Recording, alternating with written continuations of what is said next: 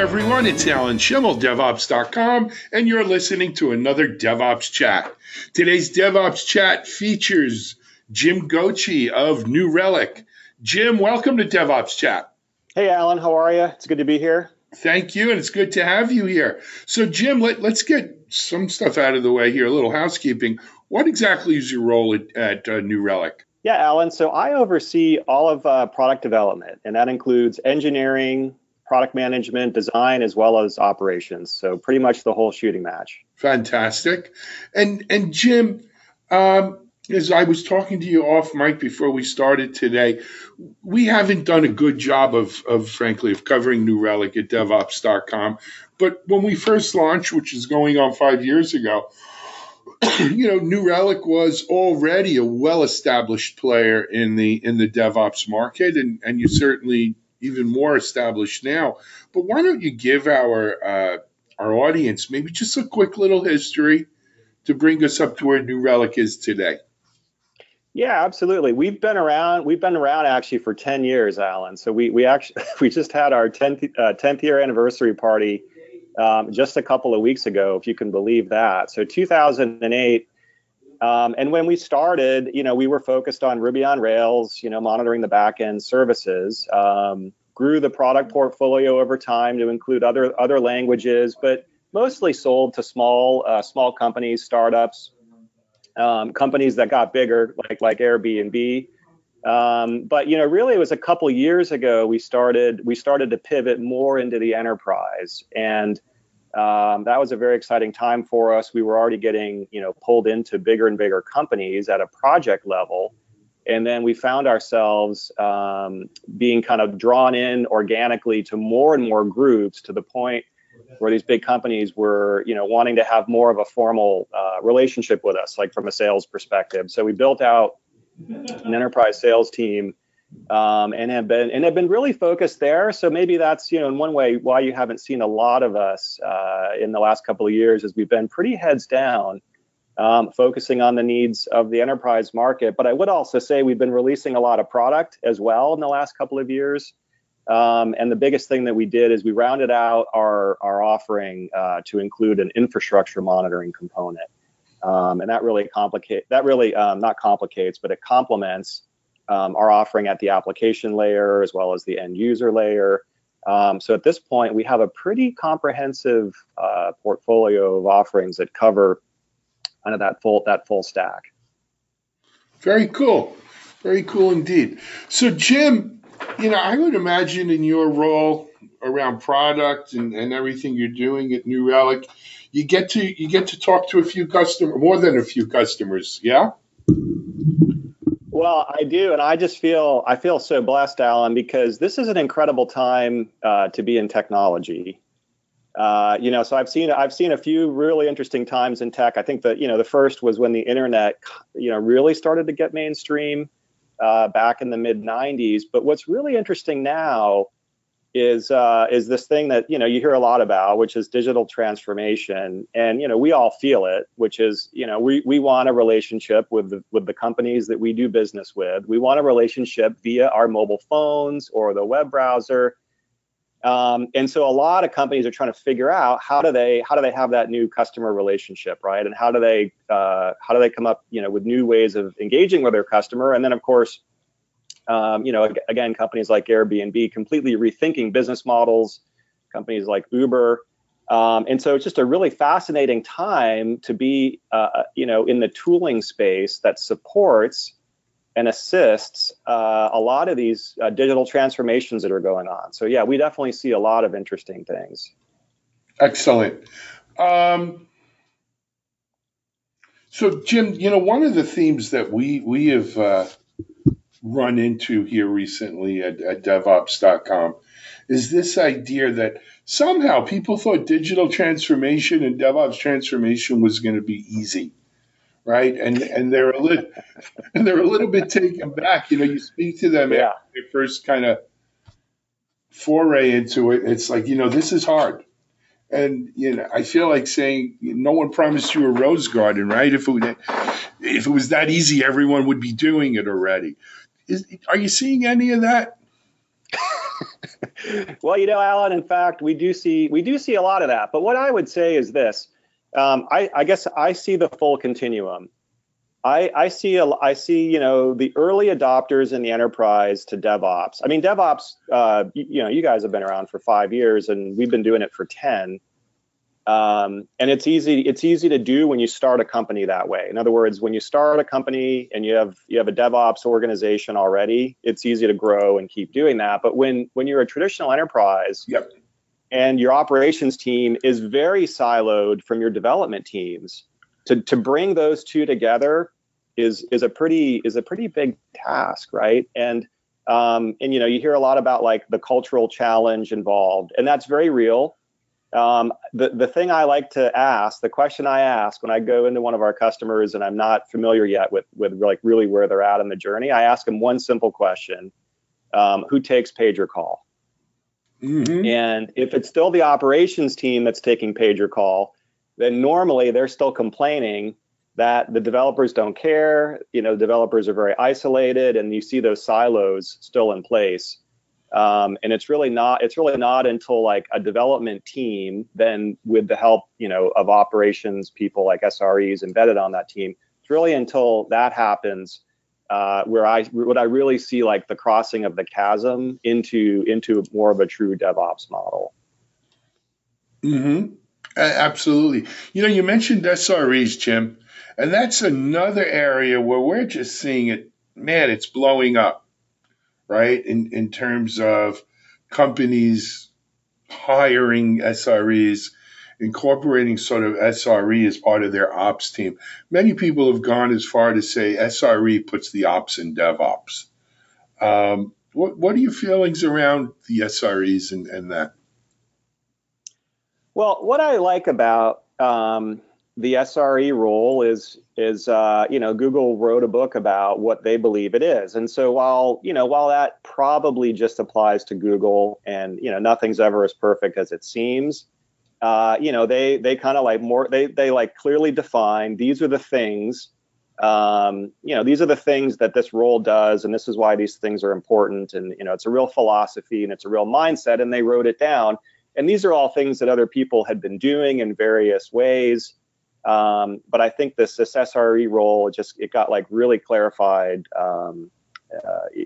what exactly it is. And so I am starting to see this more and more as well. And it's not like SRE is a new concept. Again, Google's been doing it for a very, very long time, but I feel like it's kind of catching on. I can tell you that ourselves, like we've been doing DevOps for a long time, but just in the last year, we've really formalized around SRE as well. And we got a vice president of site reliability engineering. We converted people's titles over. We got really crisp about like exactly what are you doing. We're trying to figure out right now whether central versus embedded or a hybrid of the two approaches. So how to organize SREs and how do they really attach into development teams? Like there's still plenty of work to do, even that we're looking at. But I think this is helping the industry like really figure out like a model that they can work with, because that's the biggest thing I see, Alan, is people want to transform to be more agile into DevOps and to use the cloud, but they don't really know how to do it. Right? They don't really have like a good playbook for it yet. I agree with you 100%. It's interesting. You guys are eating your own dog food with that.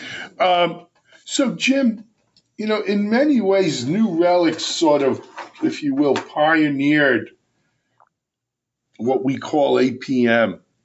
We recently did it got too big, but it was a DevOps tools primer, just trying to at least draw sort of the taxonomy of, categories, and certainly APM, but APM itself has become so intertangled in this whole software development life cycle. Is that still where New Relic thinks they play?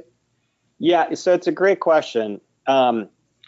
We like to say that we democratized APM in that we created a service that anybody could subscribe to, download our agent, install it into their application code, relaunch your application, and now you've got, your data showing up in our screens. The technology around APM, though, has been around a lot longer, but we were the first to bring it to everybody in a very transparent selling model, right? And again, try it before you buy it. And we have by far and away the most users in this APM category. These categories are funny things, though. Application tier, but there's also end user, there's synthetics, now there's infrastructure tier. It's all kind of collapsing, and probably the markets sort of get renamed after a while. We like one of the things that we like to say that we think we have is a digital intelligence platform. Digital intelligence just means data about everything that's a part of your digital system. All the code running, all the infrastructure that's running. And so, at the end of the day, if you want to be agile and deploy a lot of code and make a lot of production change, you need to have data that tells you that things are still working correctly about all the different pieces of your infrastructure, right? Mm-hmm. And, without that data, you're flying blind. And so, flying blind it's okay if you deploy code, once every 6 months.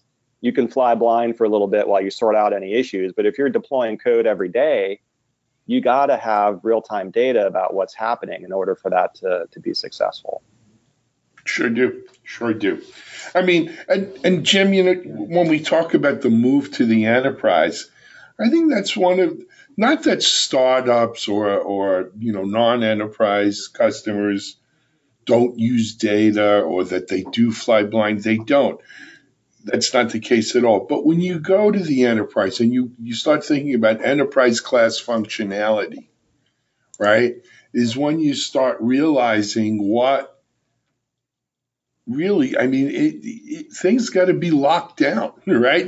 There's got to be sort of, I mean, sometimes it could be over processed and over complicated, but you still need, you can't just fly by the seat of your pants as much. And I think that's, products like New Relic and stuff, they can't help but bring some of that regimentation to a company.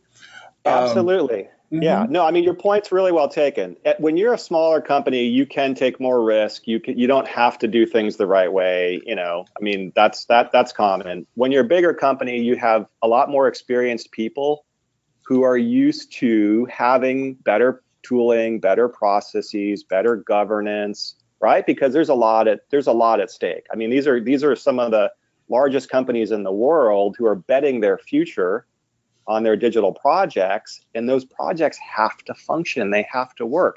So I don't know. Can I tell you one story, Alan? Sure. It's a few years old now, but do you remember when healthcare.gov first launched? This is the website. It first launched, and the thing didn't really work. It was hung and broken, and the president was like apologizing to the nation. Right. This is an example of like this. We looked at each other and we're like, this is the highest profile example of a web project, gone awry. Yeah. Right. I mean, the president has to apologize for poor web performance. And at least we had a president who apologized then. But go ahead. That's another story altogether. That's a whole other story. Go ahead. But, the team that worked, that the president brought in a team from Silicon Valley to help fix that site. Mikey, I forget Mikey's last name, from Google. Anyways, they brought New Relic in. And then we gave them the data to help sort that out. And then from now on, like we have been the tool of record for how that system has been performing. And, they're just one of 15,000 customers that we have. Yep. Interesting. But that's a classic example of it too. That was done probably, frankly, without the necessary requirements and laying it all out there. Jim, let me ask you a question from your catbird seat. What do you see as the future of the market here? Yeah, so I, just in terms of like digital transformation and digital customer experience, that's absolutely going to be powering the whole economy and tech sector in particular for the next 5 to 10 years. Cloud, the move to cloud, the opportunities you can get by, some of the cloud services in particular. Amazon is really blazing the trail, and just the sheer number of services they offer the market, changing how people can build and deploy software. It's incredible. So we see a continued explosion in sort of software and digital experiences. And then, that drives companies like us. We offer tooling in this area that really helps, companies move more quickly, have a better customer experience. And so, I think the whole category of tech and DevOps and Agile and tooling, observability as a trend, SREs, like all of this is going to continue to have a lot of strength and a lot of growth over the next 5 or 10 years. I just absolutely believe that. Excellent. Jim, as I mentioned to you when we first got started here, 15 minutes goes really quick. I think we're probably closer to 20 at this point, but it's okay. Maybe we could have you back on here at New Relic and on DevOps Chat, and because we would like to stay on board with everything that's going on there. But in the meantime, thanks for being our guest on this episode of DevOps Chat, Jim. Yeah, Alan, it's been enjoyable. Thank you so much for having me. Not Happy a to come problem. back on as well. Absolutely, we'll make you a regular. Hey, that was Jim Gochi.